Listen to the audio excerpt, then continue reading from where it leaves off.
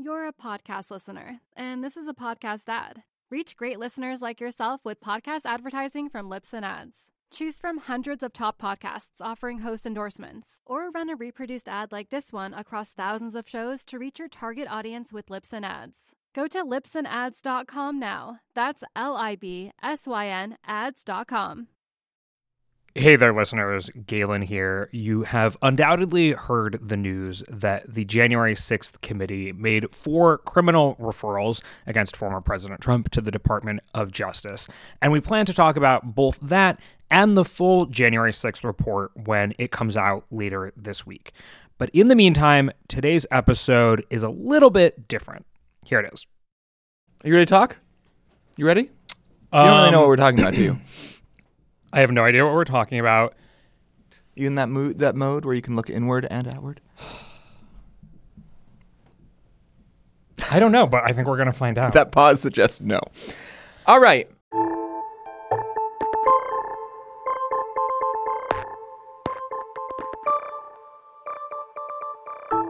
Hello and welcome to the 538 Politics Podcast. I'm Galen. I'm Chadwick Matlin, an editor at 538. Also Galen Drukes, editor with me.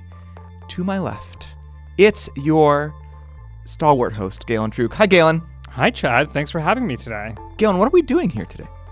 You are asking me questions because it's the end of the year, and you are asking me to reflect on the year that we just covered on the 538 Politics Podcast for a change. Even when you're not hosting, you're still doing that setup language. It's incredible. I was going to do that, but you just did it. We are here, listeners, to reflect on the year that was, the election that was, really the election cycle that was. Galen and I have been talking every week for, 6 years, something like that? 7, Chad. This month is my 7th anniversary at 538. Incredible. And we figured that the reflections that we were doing privately actually maybe had some value to listeners and viewers as well. And so we thought we'd get in the podcast studio and really talk about this election cycle and whether it was different or not from past election cycles, because in your conversations over the last 6 months or a year, a lot of the conversations were about whether this midterm would be unique or not. I know you and Nate have some type of running gag about that as well. And what I really wanted to do as a sort of capper of the year and a capper of the cycle is figure out how your thinking has changed over the last 7 years as you've been covering elections at 538, because politics has changed, but I'm not sure whether or not your thinking has changed. So today's about you, Galen. About me? Finally. This podcast is always about the audience. We aim to serve. Wow. So on message. So on always brand. On message. What an ambassador. All right. So let's talk about 2022 overall. Did something new happen this year in your estimation? Yeah. Because every year the country changes, and every time we have an election, there's a new electorate voting. And there are new circumstances, the kind of inflation that we're experiencing, the kind of polarization that we're experiencing. Every time we enter one of these elections, we're going in as a brand new country in some ways, right? Obviously, our entire model here at 538 relies on the fact that you can use history to help determine what will happen in the future. Historical data, history broader than even just something that you can count. So, yes, it was something brand new, but also I think there are reasons that we might have predicted it. So one thing that I've sort of been harping on throughout this year is that there are such things as asterisk midterm elections, which is to say years during which the president's party doesn't actually lose House seats at the midterm. And the easiest ones to point to are, 2002 and 1998. In both of those circumstances, the incumbent president had a 60+% approval rating, not a high 30s, low 40s% approval rating, which Biden had. So what are the circumstances in which you could have a president who actually isn't popular but not really get punished? And I think there's a couple things going on, but one of the things that might have led us in this direction is that we have seen increased polarization. And so even if you don't like Biden, you may hate, or even if you don't hate, just dislike the alternative. And so that may not have been as much the case in 1998 or even 2002 when we were experiencing a rally around the flag effect. Is part of it as well about how much the leader of the party is an emblem of the party as a whole.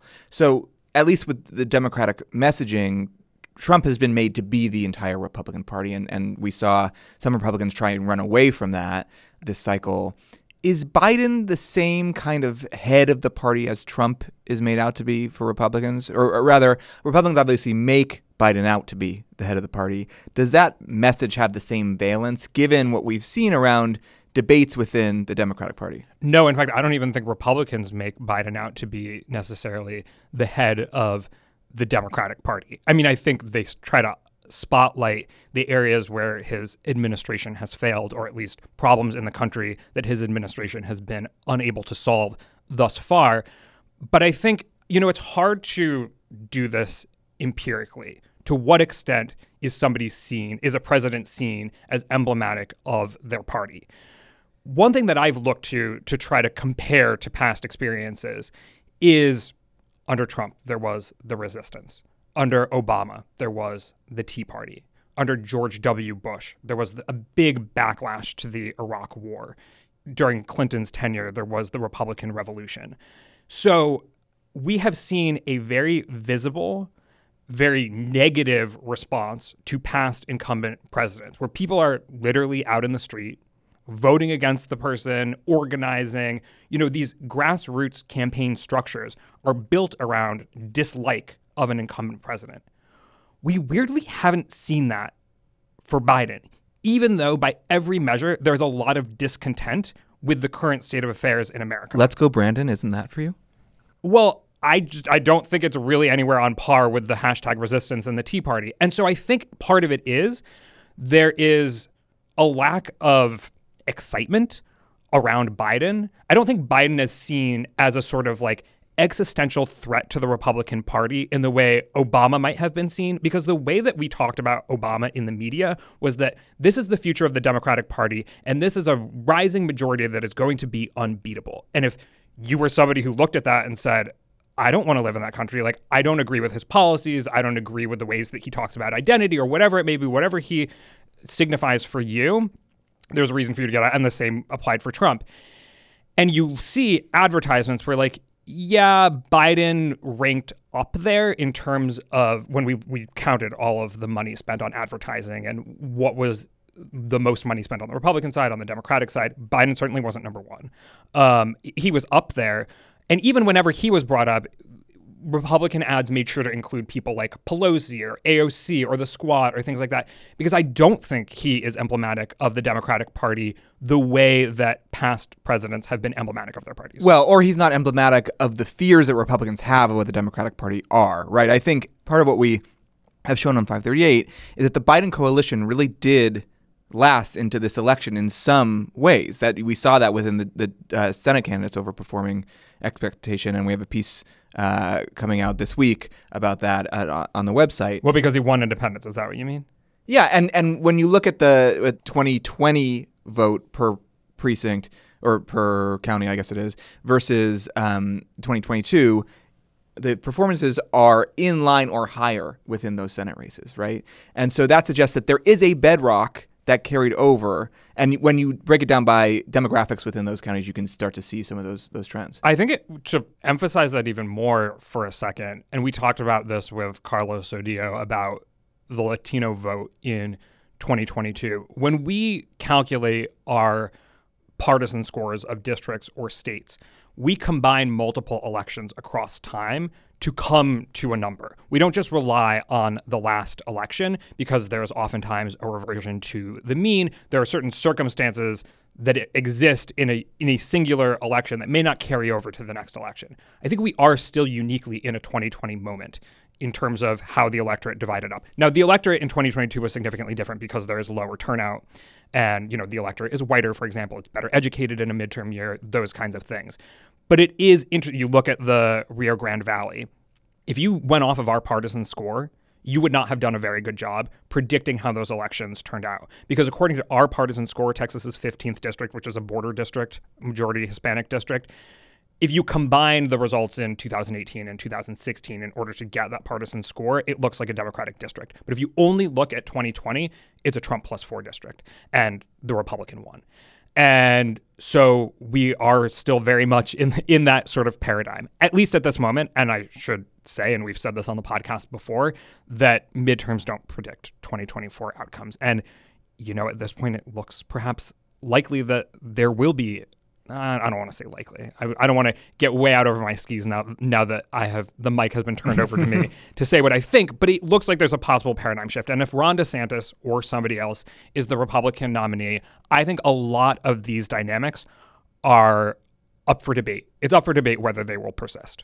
I think there is a lot of Trump the leftover 2020 dynamics. I think there's a lot of Trump-specific stuff going on in terms of how the suburbs vote, in terms of how college-educated voters vote, that I don't know if it would persist in a Ron DeSantis world. I'm curious about it. I don't have an answer. I think it will likely also depend on the legal troubles that are facing Trump and the various different investigations and sort of what his role is in the party come next year. Oh, yeah. I don't mean what will happen in the Republican primary. I mean if Ron DeSantis is actually at the top of the ticket in 2024, do the dynamics that we've seen of these upscale educated suburbs becoming something of almost a bedrock of the resistance to the Trump Republican Party, does it stay that way? I don't know.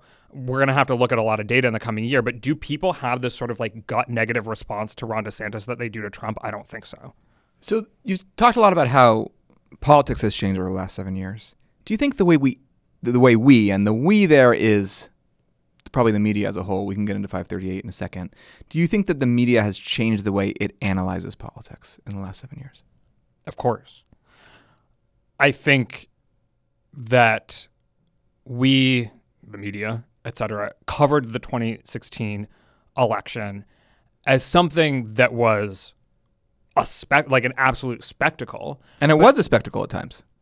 But I don't think we were okay, this person seems like they might flout democratic norms in a way that is threatening to our constitutional republic. So I hear what you're saying. That's the coverage of what's being said by the candidates, for example, and potentially the threat posed by them. I'm curious about the analysis of what's going to happen or what has happened.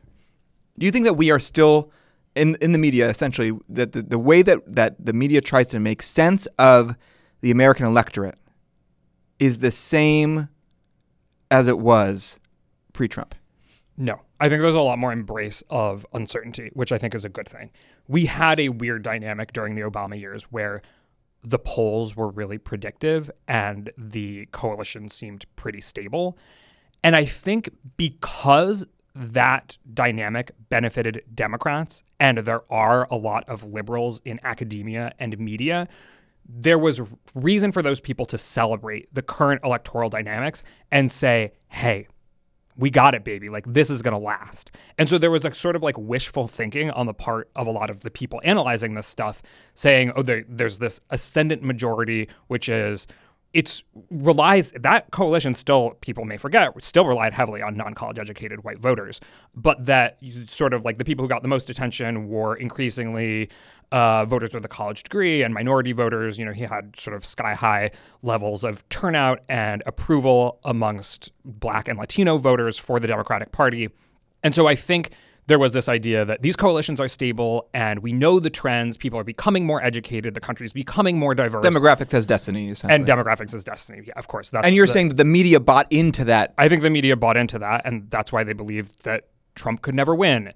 And that the version of the Democratic Party that Hillary Clinton was selling, where if you remember those stump speeches, a large portion of that speech was just shouting out every single perceived part of the Democratic coalition that at the time Democrats were thinking we just need to keep these and these people pieced together and we'll keep our coalition intact. And, it was a very kind of front and center version of identity politics. And the ideas, I think she got a lot of criticism for not talking enough about the economy, whatever, but it wasn't a very Obama actually style message, which was our divisions don't matter. We're one country, blah, blah, blah, blah, blah. Do you recite stump speeches in your sleep, to fall asleep at night? No. I'm impressed with your recall. In my outside life, I spend very little time engaging with politics. Unlike our former colleague, Harry Enten, who used to watch old election night coverage from like the 90s on YouTube as a way to lull himself to sleep. So the one thing I will cop to is, and I haven't done this recently, I used to really love watching concession speeches because they're the most like human, real, honest, sometimes moments in politics that and some of them are actually beautifully written. So I would recommend, and they're the most. How would they make you feel? Sad for them? Or you mostly felt like you were just glimpsing behind the facade? I think just engaged, interested. But to continue my point, I think that perceived coalition for Democrats didn't work out the way folks thought. I think like Latino voters is one of the most glaring examples, but black turnout hasn't reached the Obama numbers. In retrospect, you wonder sometimes why people thought it would, why all of these trends that were so unique to this one president would persist. And they haven't. Well, couldn't you say the same thing about Trump? What do you mean? That what you just said was that why did people think that the circumstances unique to one president would persist? And I think based on what I understand what you said about DeSantis earlier, you're sort of saying the same thing could happen with Trump's coalition. That if Trump is not on the ballot, a lot of the coalition changes of who's voting for the Republican Party. And so the question becomes the inroads that Democrats have made with, Democrats now, of course, win the majority of college-educated white voters, which for a long time were the bedrock of the Republican Party. Can DeSantis win those people back? I mean, I think we saw that evidenced by DeSantis winning Palm Beach County. He can in Florida. He can in and again, it's hard. He can in an environment where Democrats aren't putting up that much of a fight. And against a weak opponent. Yeah, to your point. Obviously, I mean, is Charlie Crist a weak opponent? The last time the Republican Party won a majority of the Latino vote in Florida, it was when Charlie Crist was a Republican on the ballot in Florida. Yes, but to your point, Republican politics have changed quite a bit, and what Charlie Crist represents now is quite different. Right. So I think, look, the way that campaigns play out, do you remember back to 2012 when Democrats made Mitt Romney out to be the devil? It was like... That's what I watched to fall asleep at night. He was driving with his dog on the roof of his car. Yeah, his the dog Bain got Capital diarrhea. Stuff, yeah. It was like, this man doesn't care about animals. He doesn't care about women. The dog it was had a good name. I don't remember. But all of, that moment during the debate where he talked about having binders full of women at Bain Capital, and he was prioritizing hiring women and things like that. And it was like, this guy's so out of touch, this guy's whatever. I mean, if you thought Mitt Romney, if you from the liberal perspective, you thought Mitt Romney was the devil, then I don't know what you thought about Donald Trump. But well, they also thought he was the devil. Sure. But there are ways that you can take, honestly, relatively innocuous people and turn them into whatever you want them to be. Politics, baby. And so if you want Ron DeSantis to be Donald Trump, there's a way that you can play your cards to make it so. And so that's why I don't know if automatically by getting rid of Trump, the Republican Party can win back the voters it's lost. I don't know. Okay. I'm going to stop interrupting you and asking you a question that I can then interrupt you, your answer of. So we talked about the way the media analyzes politics perhaps changing. And you mentioned that polls are part of... Yeah. So as it's become clear that coalitions are not stable, polls have been increasingly prone to error. Not from a decade-long perspective, but from maybe a 2000s perspective. Increasingly Relative to 2000s. Relative to the 2000s, and especially relative to Obama's time in office, which ironically is sort of when 538 became so popular. It was at a time when polls were very accurate. You're saying if historically accurate. And so, yes, people were sort of lulled into this view that the polls are infallible. And when the coalition shifted and when polling became less accurate, it was sort of well, the sky is falling. The sky isn't falling. I still believe in the scientific method, and I don't think there's a better way of understanding what the American public believes than using the scientific method, doing public opinion polling, trying to get to the bottom of what people believe, even if it's an imperfect science. But it made people more, in this past election, in these midterms, we saw lots of polls showing that Democrats were not going to do so bad. But there was just this sort of inability or disinterest in accepting that. It was almost in many ways, a post-polling election cycle. And the moment that hit that home for me was when the New York Times published a set of House polls showing Democrats doing well in all of these different swing districts, in Kansas, in where I can't remember exactly where all of the districts were, in Ohio. They published the results of those polls that were good for Democrats under the headline, like, trouble for Democrats at the midterms. And so 100% we're at a different place than we were in 2016, when everything felt so certain. If Nate started 538 this year, you're saying, or I guess especially in 2020, you're saying it wouldn't be as popular because there wouldn't be that kind of reinforcing mechanism of the polls being right. And that's part of what created this sort of interest in electoral forecasting. Even as we at 538 emphasize uncertainty, people like to say, oh, Nate got 50 out of 50 states or whatever it was, 49 out of 50 states in 2012, right, or whatever it was. Right, exactly. You're a podcast listener, and this is a podcast ad. Reach great listeners like yourself with podcast advertising from Libsyn Ads. Choose from hundreds of top podcasts offering host endorsements, or run a reproduced ad like this one across thousands of shows to reach your target audience with Libsyn Ads. Go to libsynads.com now. That's LIBSYN ads.com. You're a podcast listener, and this is a podcast ad. Reach great listeners like yourself with podcast advertising from Libsyn Ads. Choose from hundreds of top podcasts offering host endorsements, or run a reproduced ad like this one across thousands of shows to reach your target audience with Libsyn Ads. Go to libsynads.com now. That's LIBSYN ads.com. What is more interesting to you these days? Talking about how Americans will vote, or talking about how Americans have voted? Do you want an earnest answer or a hipster answer? Ooh, I love that there's no earnestness available to hipsters. You think hipsters are just totally, they don't have any earnestness in them? No. I mean, it's all facade. I was born in the year 1990. I am prime, like, sarcastic millennial where everything is ironic. Would you consider yourself a hipster? No. Yeah, I don't think I would call you that either.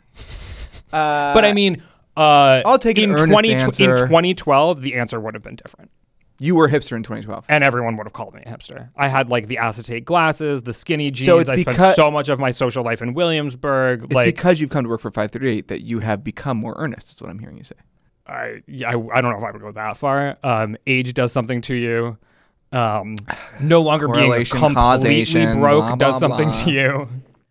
What was I asking about? Oh, yeah, I'll take the earnest answer since you are an earnest person now. And then you can give me your 2012 sense answer.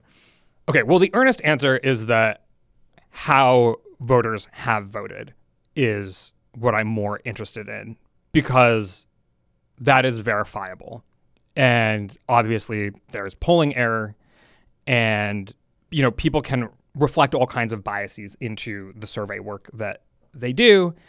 And as we say, ultimately the only poll that truly matters is on election day or in the weeks before during early voting. Because in the face of real hard election data, the voter file, precinct level data, all of the bullshit, all of the narrative, all of the, you know, oh, it's this issue, not that issue, but it can kind of fall away. And there is still narrative building. Why did these specific voters in this precinct level data, why did they show up and vote the way that they did? You're never going to have as precise of a why as you do a what. But at the very least, having a precise what will get you closer to the precise why. And so in a way, it's sad because we spend so many, many months poring over the pre-election polling data and talking about what it all means. And understandably so. Elections, you know, as emotionally disengaged from elections as I try to be, for most Americans, elections are extremely emotional things. I don't want to know if I want to say for most Americans. For Americans who pay attention to political media, elections are extremely emotional things. And so I understand why there is so much focus on pre-election polling. And I'm thankful because it provides me a job. However, we are pretty prone to closing the book on an election and saying, all right, what's next? 2024, let's move on. But we still don't have all the data we need in order to properly analyze 2022. And I think we're trying to do some of that here on the 538 Politics podcast, but because we're nerds. Like, for the most part, cable news isn't going back and being like, Steve Kornacki, come back on, John King, come back on. Now that we have voter files, now that we have precinct level data and not the partial results in one district in Kentucky, let's talk about what it all means. That's my earnest answer. I totally agree. And one of my frustrations is about the appetite for that kind of analysis, because it is the case that so much of of political journalism is fueled by anxiety. The anxiety of the audience that wants to know the answer before they possibly can know the answer, the anxiety of the reporters to get scoops and figure out incremental change to politics when actually not much is changing at all, and anxiety among the politicians of the messaging war that they're waging, right? There's a lot more action happening on the front end than the back end, even though, to your point earlier in this podcast, the back end, the actual votes, tell you more about what's going to happen next in many ways than whatever you were blabbing about in advance of the actual election. Don't call my analysis blabbing, Chan. I would say you're not blabbing. What verb would I put to the podcast? Pontificating, rude, exploring, ruminating. You know, I just try to call balls and strikes, Mr. Chadwick Matlin. Well, it's funny you bring up a sports. But you never let me give my my sarcastic answer. My hipster not answer. let you. I dared to respond with my own thoughts. But now, Galen, the floor is yours. What's your hipster answer? My hipster answer is that in a midterm election, most eligible Americans, not even just most Americans, most eligible Americans don't vote. And even in a presidential election, it's still not the vast majority of eligible Americans voting. However, we still share a country with all of those people. Part of the reason that public opinion data can be so useful is because all of the Americans who don't vote, like, matter, you know? And I think that as much as politics is structured in such a way that it's really only the opinions of voters that matter, like, politicians have an incentive to shape themselves and their policies and whatever to the people who are actually voting. But of course, people who don't vote matter. I mean, children matter. Children can't legally vote. And so... You want to lower the voting age is what I'm hearing you say. No, I have no idea whether or not we should lower the voting age. But knowing what Americans who don't vote think is important, because also, in a way, if you know how those people think about the world, you may eventually be able to bring them into the electorate. Mm-hmm. And so just the voter files, just knowing the results of the 2022 election aren't going to tell you that much about America. It's going to tell you a lot about politics. The Americans who vote. Yeah. Interesting. Who do you think did a better job answering, the hipster you or Ernest you? I think it's really a tie. Yeah. I think both pretty top-notch blabbing. Exploring. All right, Galen, I think we're reaching the end of our time together. Oh my God, so fast. Well, time flies when you're the blabber. I know. When you're the question. You're like, your job is so boring. I just have to sit here and listen to you talk. It's not boring. I like to think about where I can interject, yada, yada. It's been 7 years. In 7 years, what's that? It's 2022, 2020, 2029. Let's just call it 2030. Let's just round up, okay? In 2030, what percentage of this podcast, when you listen back to it, and I know you will to fall asleep at night, do you think you will still agree with? What percentage of the... Like, what percentage, sorry, not will you agree with, but what percentage do you think will still hold? Do you think politics will just totally reinvent itself in the next 7 years again?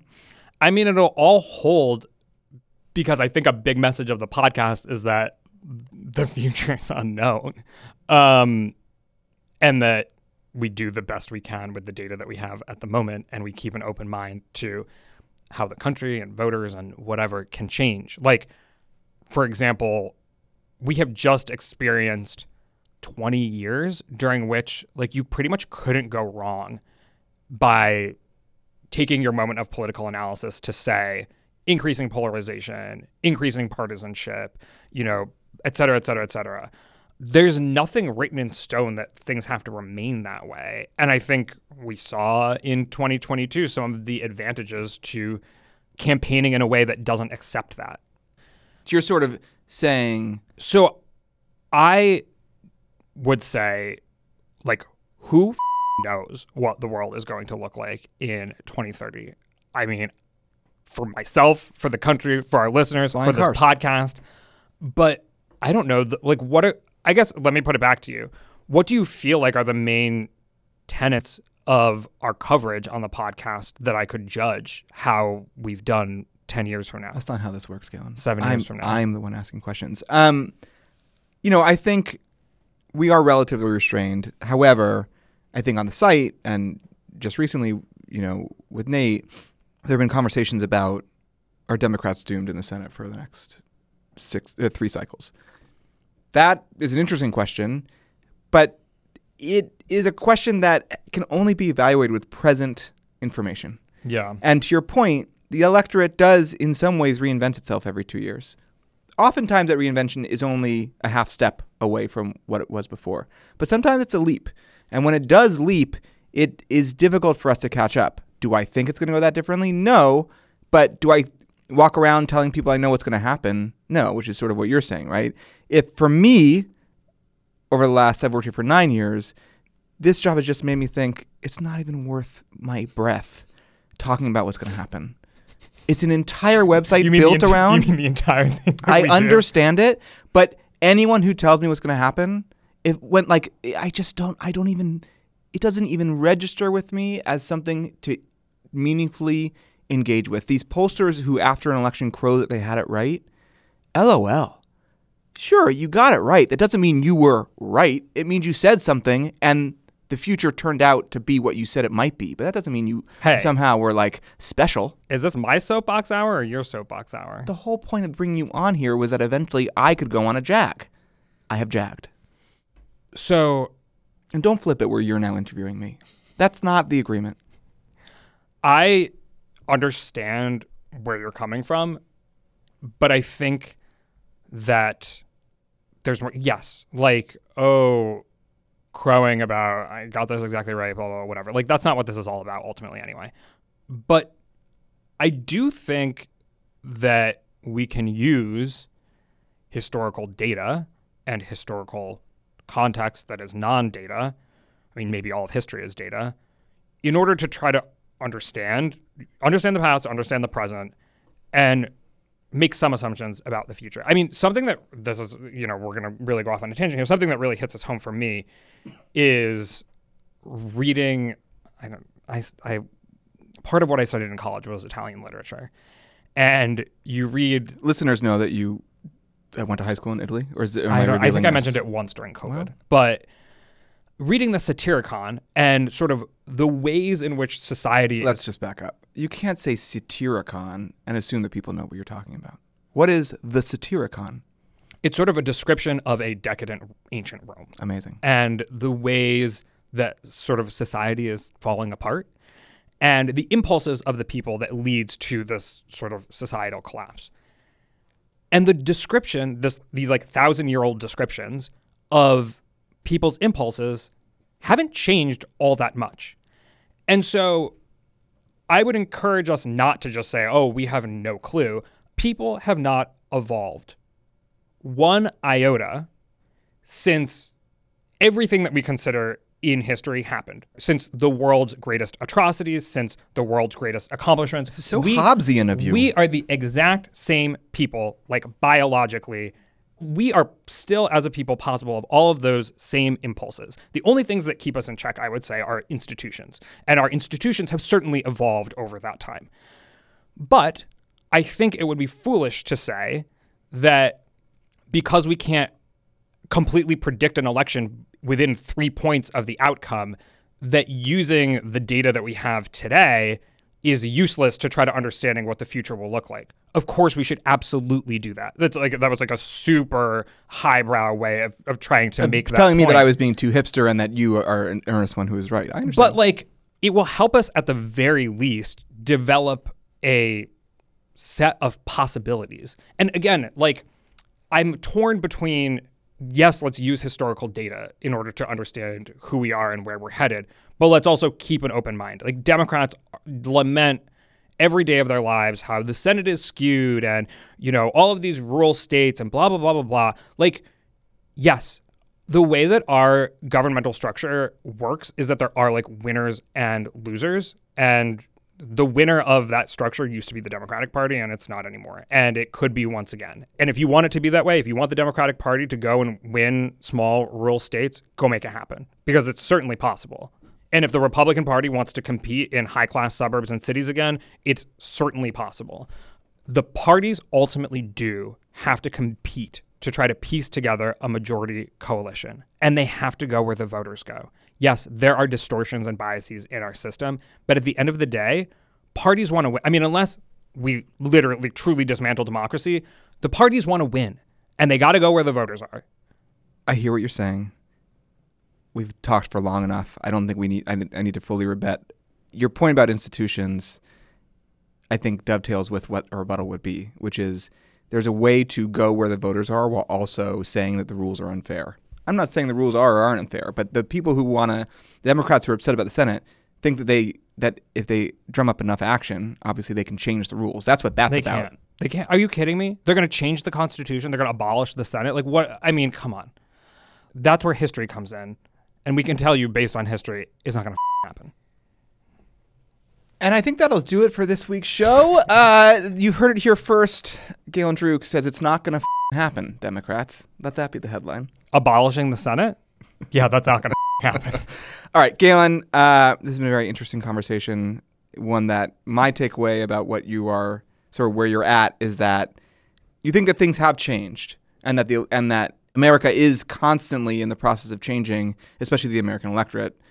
And there's really no way to move forward about what's going to happen aside from use what we have, is what you're saying, right? Like, it's imperfect, a little bit like democracy, but it's what we got. And so we have to use the information we have, and we have to remain responsible within that analysis about what's to come.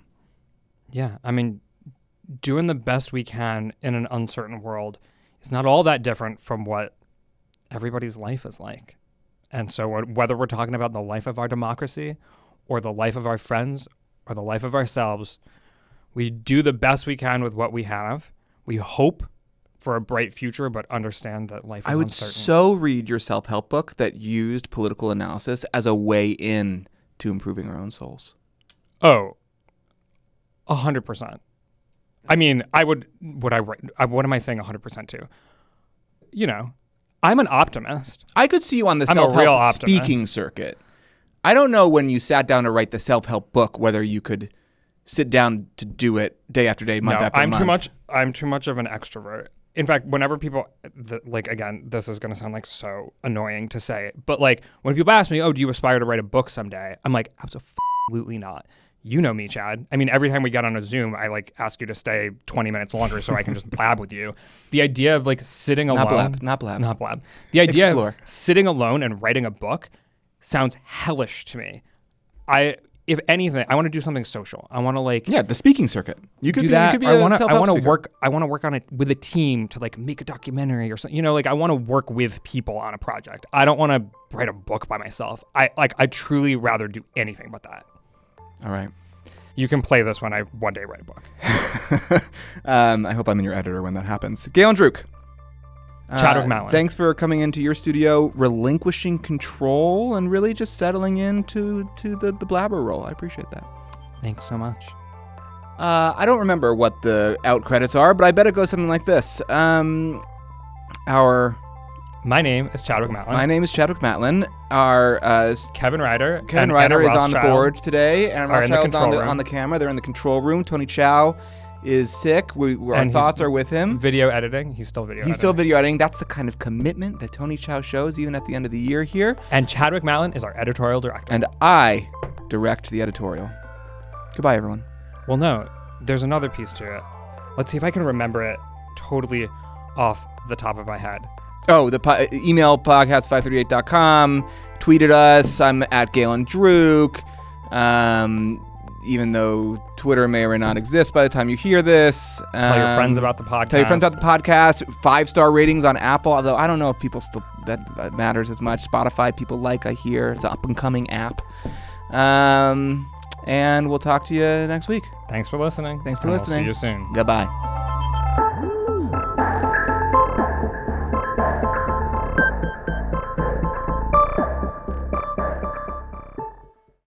Hey, I'm Andy Mitchell, a New York Times bestselling author. And I'm Sabrina Kohlberg, a morning television producer. We're moms of toddlers and best friends of 20 years. And we both love to talk about being parents, yes, but also pop culture. So we're combining our two interests by talking to celebrities, writers, and fellow scholars of TV and movies. Cinema, really. About what we all can learn from the fictional moms we love to watch. From ABC Audio and Good Morning America, Pop Culture Moms is out now wherever you listen to podcasts.